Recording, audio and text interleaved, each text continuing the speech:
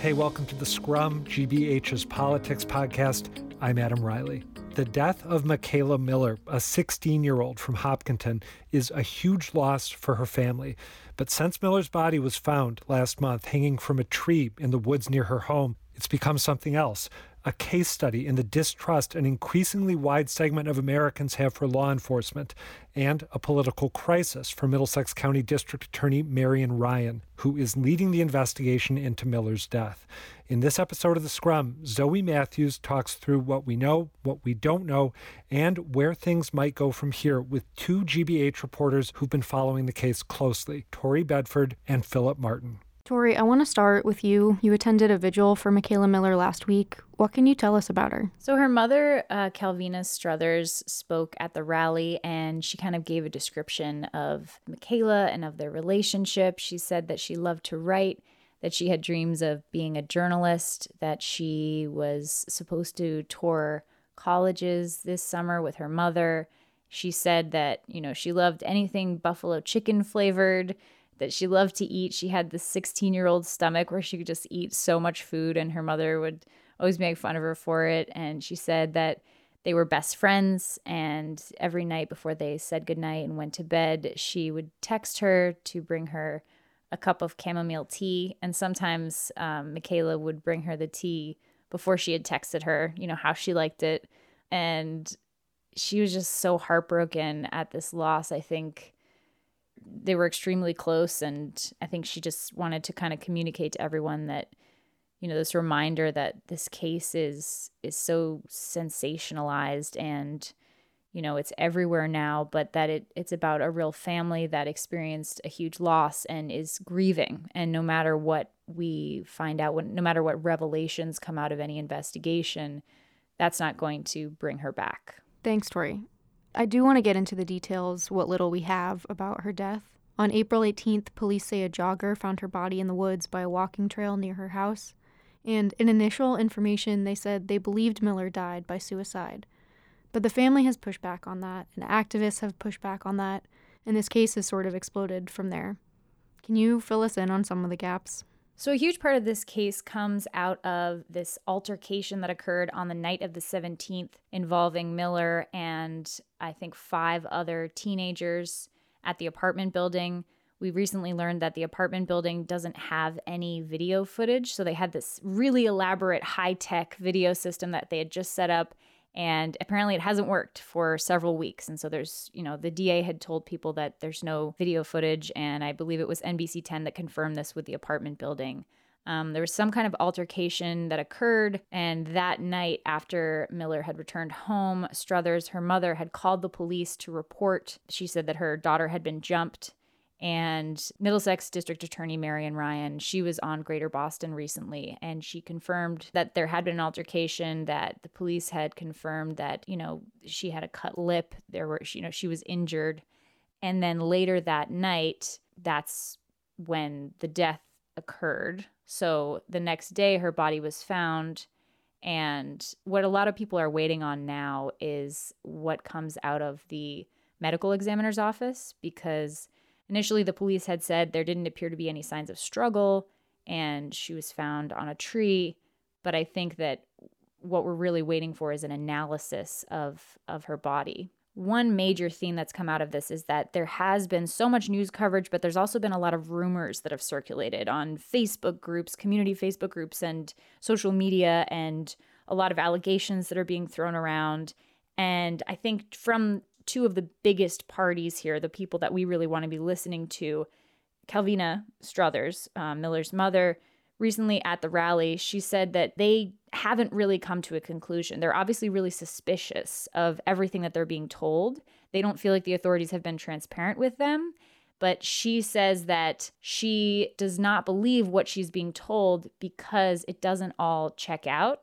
And that doesn't mean that she doesn't think that there could have been a suicide. It doesn't mean that she doesn't think that, there might be possible answers here. It just means that she thinks that the truth isn't necessarily being provided to this family, and she's very suspicious of that. What I believe is if they would not have immediately made a conclusion regarding my child's death and did a proper investigation, or did any investigation initially at all, we wouldn't be here. Tori, can you just clear up what the family is alleging versus what activists like Monica Cannon Grant of Violence in Boston are alleging? Because there is some space there, is there not? So Monica Cannon Grant, through her organization Violence in Boston, is actually funding an independent autopsy of Miller's body. And so I think that brings up kind of this theme of like even the medical examiner isn't being trusted. The DA's office isn't being trusted. The police aren't being trusted. And so when we have a system where, you know, you see these gaps and failures of transparency coming from these agencies and these systems, you know, what else can you seek? Like who else can you look to for the answers? Cannon Grant has used words like murder, has used words like lynching at these rallies, has said that it is directly related to the incident the previous evening with the teenagers and the attack or the jumping or the fight or whatever people are calling it, that these two things are directly correlated. The DA's office said that Easy Pass records, cell phone records, all these different pieces of testimonies, witnesses, interviews, that they prove that the children were not in that area where Miller's body was found. But I think that there are still some people who are out there saying that these two things are related, that she may have been attacked again. Regardless of whether or not that's the case, that there needs to be justice for the fact that a crime was committed by these teenagers against Miller, Cannon Grant has continued to say that everything about this is suspicious and that they're not really buying any of it. Justice for Mikayla is the goal. The goal today is to get justice in this case. Everything we know goes against this suicide narrative, and we just want answers. Good, bad, or indifferent, we just want answers.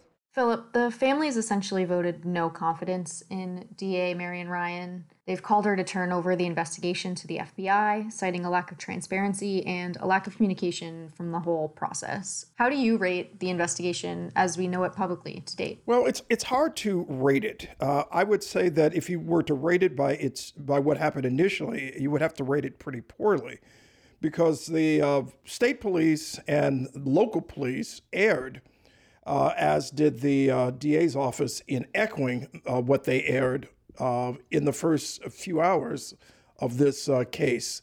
And what they aired was that the assumption was that they did not see this as suspicious. And that's particularly problematic in this highly toxic and highly fueled social atmosphere that is, without any question, there's reason to question whether a case is racially tinged. Someone complained about it the other day, saying that there's a racial tinge to this case. Well, of course there is. A black teenager, 16 years old, found hanging in a virtually all-white community. Of course it's racially tinged.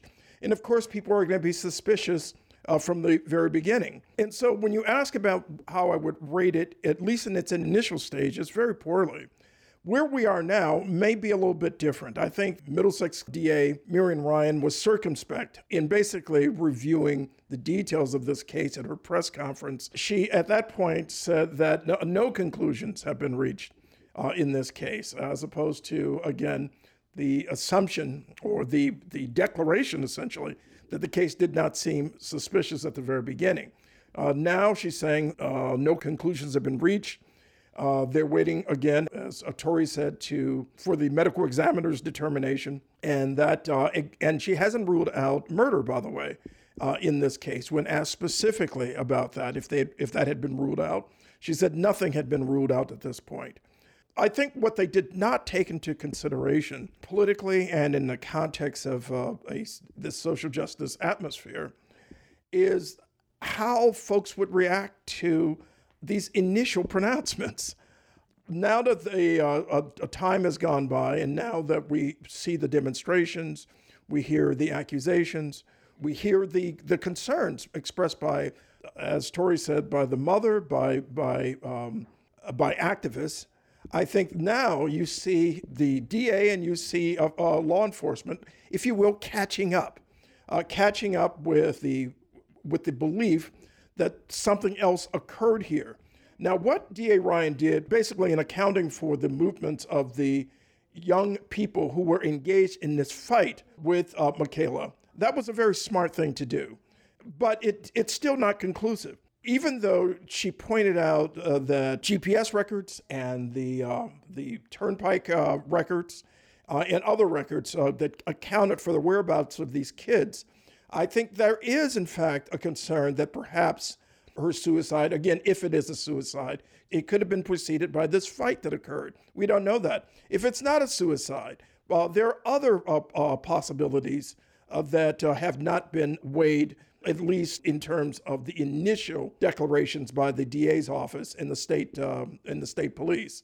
And that is to say, the possibility of another suspect. That is now, of course, part of this broad statement by the DA that no conclusions have been reached in this case. We know that within that purview of no conclusions, there exists a possibility that someone else could have been involved in Mikayla's death. I also want to point out that the DA recently said that that her office doesn't have enough evidence to press charges against the teenagers who were involved in the altercation. And I think a lot of people on the activism side and from the family are saying, well, these things clearly seem to be connected, and regardless of whether or not they're connected, this incident needs to be investigated because a crime occurred. I also wanted to point out that Miller's mother says that she requested on the 18th, the morning of the 18th, she requested the police logs of both the incident from when she had called the police to report the altercation and also the police logs of finding her daughter's body. And she says that the police were not able to provide either of those to her. At this point, Phillip, you're saying they're trying to catch up. So Sean Ellis, who was incarcerated for 2 decades for a murder that he did not commit, spoke at the rally for Miller. There were a lot of activists and groups and organizations because I don't know that they can catch up. I don't know that after you have established a precedent where the trust has been totally dissolved and you don't feel that transparency, if you can catch up and rebuild that trust with the community. And so then you bring in other people who even anecdotally can say, as Ellis said at the rally, I was the victim of a cover-up, and cover-ups do happen. I spent 28 years of my life. I was arrested at 19 years old. I spent 28 years of my life fighting a cover-up. Fighting a cover-up of the Boston Police Department and the Suffolk County District Attorney's Office of the 90s and early 2000s. It wasn't until a black woman named D.A. Rachel Rollins got in the office, right, and started to hear my white attorney, right, expose the corruption. So I want to say to you that cover-ups happen. Cover-ups happen. We should just note here that DA Ryan has denied those allegations of any sort of cover-up. The allegations that are out there and that we have heard calls from about the fact that our office is either ignoring or truly even worse, covering up what happened here because Mikayla was black or because she was a member of the LGBTQIA community. I want to be completely clear, that is patently false. One bit I find really interesting is that, as you both mentioned, Ryan went on the record saying that Mikayla Miller was attacked by a group of teens earlier that night, that a crime was committed. But when asked why she hasn't charged any of them with the crime, she said that even with Mikayla's own witness statement and the DA's interviews of these other kids involved, they don't have enough evidence to charge them with any sort of crime. Am I reading too much into that, or does that show us anything about how the DA's office is investigating this, that they clearly don't consider this a murder? I wouldn't say clearly. I think what they are clearly not doing is attributing it to the kids that were involved in this altercation. Now, again, there may have been someone else. That is one of the possibilities that they're looking at, one of the theories that they're examining. But by and large, they have precluded these kids from at least that aspect of the investigation involving murder, based on, again, the tracking the whereabouts of these individuals. One of the other concerns for Marian Ryan, and it will become a political concern for her as well, and she knows this because she preceded many statements at the press conference by saying that, my record. It is important for me that this thing be transparent, and it's important that because of the racial nature of this, that you understand that I'm paraphrasing her obviously, that I am someone who basically pays attention to racial and civil rights violations.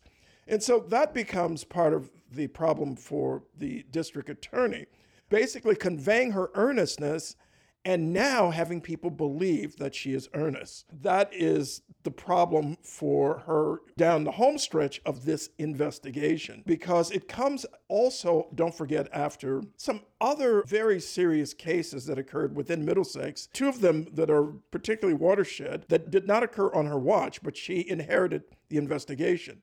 One was the killing by a SWAT team in Framingham of Yuri Stamps in 2010. Absolutely a horrendous situation where a man was basically in his 60s, shot to death by a SWAT officer while he was face down on the floor of his own home. There have been calls and calls and calls for a thorough investigation of this, and that the police officers involved in that be arrested, that charges be brought that weren't, and that a grand jury be convened. That did not occur under the previous district attorney, Gerald Leone's watch. And the second is the case connected to the Waltham triple murder involving individuals connected to the Marathon bombing, including Johar Tsarnaev's brother, who was believed to be involved in that. That case, by the way, has not concluded. That's still ongoing. And that has also a political hot potato for years for the Middlesex DA. And that also engendered a degree of concern and questions about her office. Obviously, it did not disrupt things so much that she wasn't reelected. But now, on top of those cases, now you add the Mikayla case, it has become a political concern and a political issue, how she prosecutes these cases, investigates these cases going forward.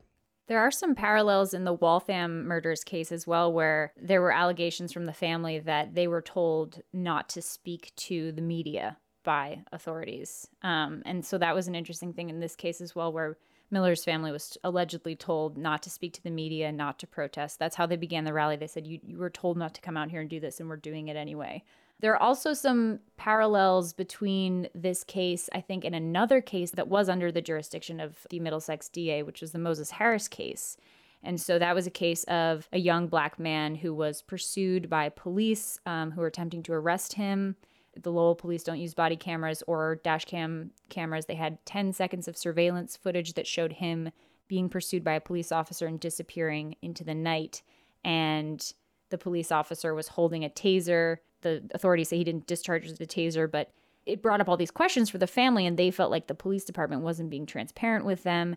And when there is a lack of transparency and the only meaningful accounting of the incident is coming from the authorities, I think that illustrates these problems where if you have communities that don't trust the police, and I think there's a lot of communities, particularly communities of color, who don't have a good trust relationship with policing systems for legitimate reasons, I think that brings up, you know, these misunderstandings and also this kind of this mystery of like, we don't ever really know. I mean, his body was found 11 or 12 weeks later in the Merrimack River, and it was a similar situation. I don't think it was a jogger, it was like a passerby. And the family just feels like they just want answers. They also were calling for an FBI investigation. Miller's family is saying, okay, the Middlesex DA, you basically ruined your shot at this investigation. Like, they don't trust anything that she says anymore. There was a point where she had said Miller walked, I think, 1,300 steps that were counted on her iPhone. And her iPhone had recorded 1,300 steps, which is the same distance from her house to the location where her body was found. And her mother has disputed this. I've actually emailed the DA for a response on this claim. I haven't heard back for the past few days, but she said that Miller's iPhone didn't have phone data, so it didn't have cellular data. It was just like a Wi-Fi phone. And she confirmed with Apple that if that phone was only on Wi-Fi, it would lose its ability to track steps when she walked away from the house and away from the Wi-Fi connection.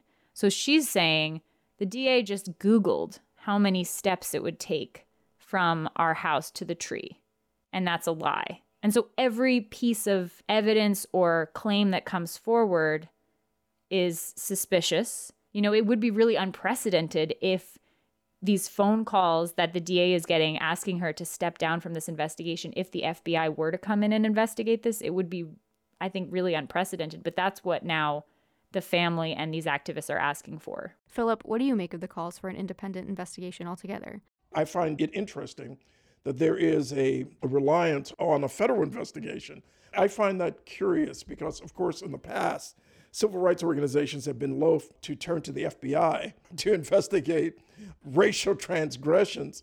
I mean, you go back to Fred Hampton.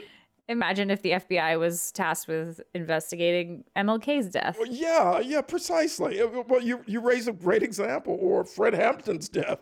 I find it curious that so little trust in local authorities that they're reaching out to the feds. And of course, this also comes at a time, and I think we can make the connection. Part of that distrust is not just related to this specific case of Mikayla's death.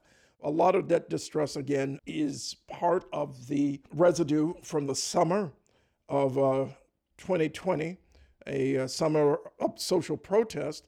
And then it's also related to the January 6th events, where we find out that over 20% of those who took over the Capitol attempting to overthrow Congress were either police officers, sheriff deputies, prison employees, or military people. And also, of course, people who largely reflected local police jurisdictions. I think this is definitely related to that broad distrust that many people are feeling, particularly people of color, toward the police. How do you think this case plays out in today's environment of policing compared to even 2 years ago? Phillip, you mentioned in the last episode of The Scrum about the Boston Police Union and Andrea Campbell, how law enforcement in the state are waking up to a very different environment where there's less implicit trust and less fear of their power over investigations. Well, I see it even in the context of reporting, for example. At one point, you'd find reporters, not everyone, certainly not Tori and I,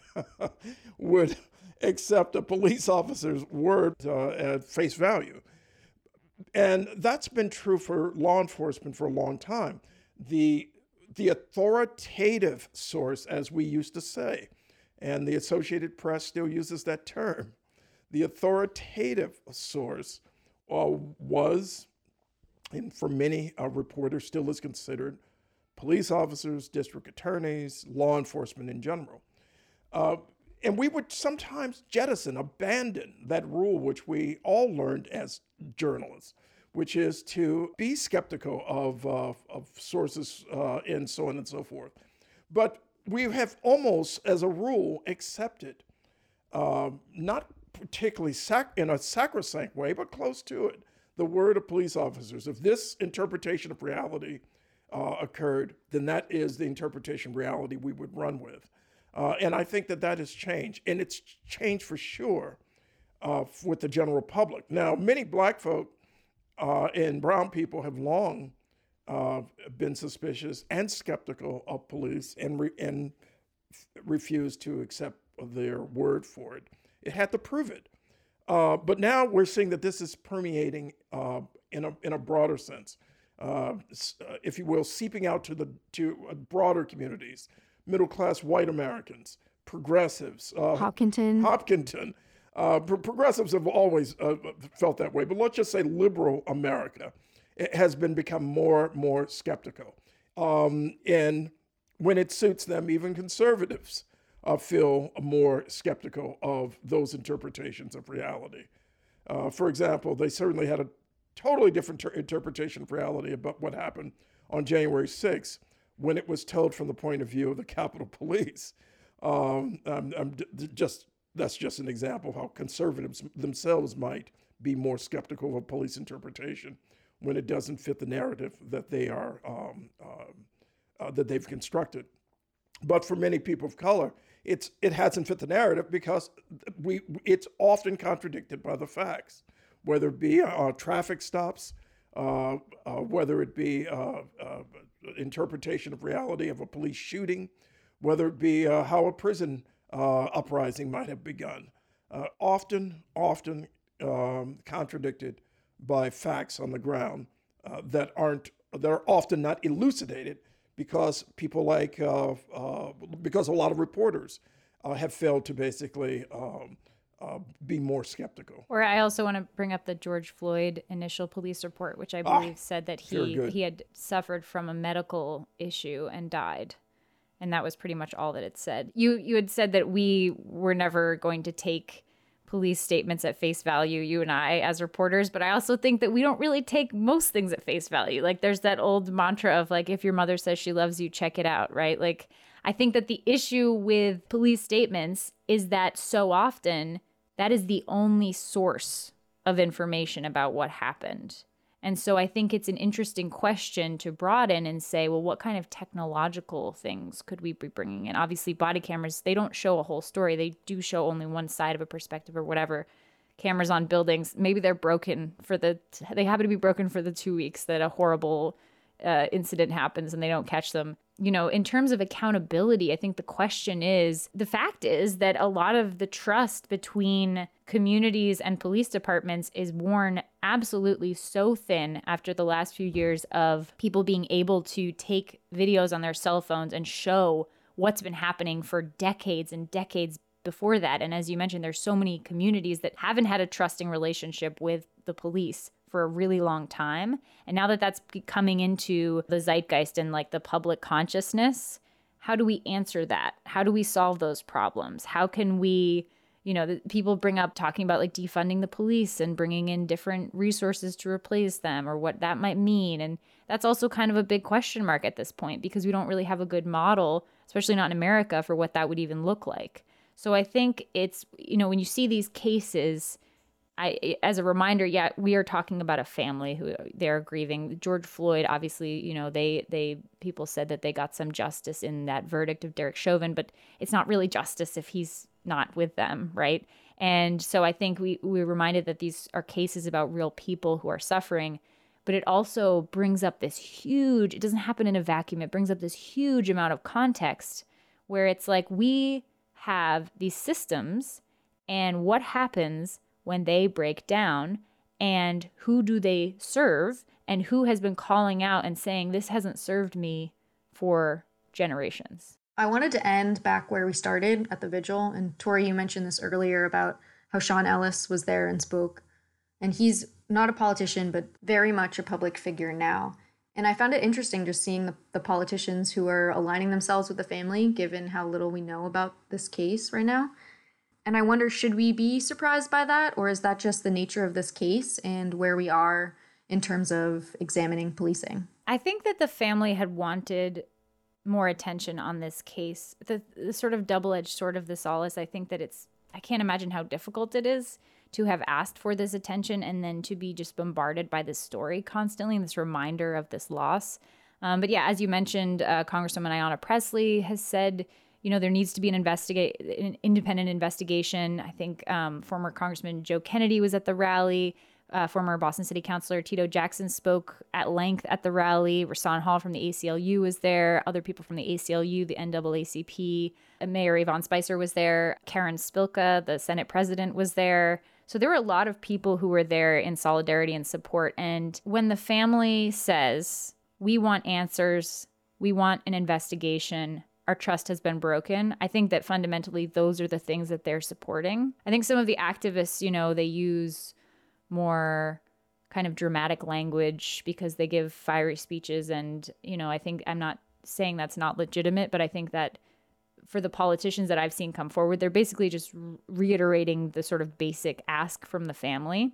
We're looking at a mayoral election in Boston where multiple candidates, we've got a lot of women of color in the race, and multiple candidates have offered plans to take some of the budget away from the police. And it's not this revolutionary, like totally abolish the police idea that many activists have asked for the last year, but the idea that politicians who are, candidates for mayor are talking about the concept of defunding the police is a really interesting cultural shift from where we were even a year ago.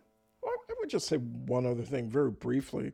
Another story, a story I covered this weekend is about Native American women feeling, and girls, but as well as other members of Indian country who feel neglected when members of their tribe, their reservation, their nation go missing, and they feel neglected by police and by law enforcement in general. Now, some attention is being paid to this because of the appointment of the new Interior Secretary, who is Native American. And she's made it a priority to investigate these hundreds of cases of missing girls and murdered Native American women, including one in South Boston, a woman named Nanette Oleson, who is, I should not say murdered, I should say the mystery surrounding her death is still one that the family has been asking people to pay attention to. And I bring this up, again, with the issue of police, skepticism of police in mind, and that these families have long been skeptical of police interpretations of events, and they're particularly skeptical of the circumstances surrounding the death of this young woman. It would make sense if this is not already a priority, for the District Attorney of Suffolk County, Rachel Rollins, for the Boston Police Department and others to maybe take another look at these cases rather than accept the circumstances that were presented to them when these cases like this, including that of Nanette Oleson, took place. Phillip, Tori, thanks so much. Thank you. All right. Thank you. Thanks for having us. Appreciate it. And that is going to do it for another installment of The Scrum. As always, thanks for joining us. Please feel free to talk back to us. You can email us at scrum@wgbh.org or find us on Twitter. Zoe is at Zoe S. Mathews with 1 T. I'm at Riley Adam, and Peter Kadzis, who is off this week, is at Kadzis. The Scrum is a production of GBH News. We'll talk to you again soon.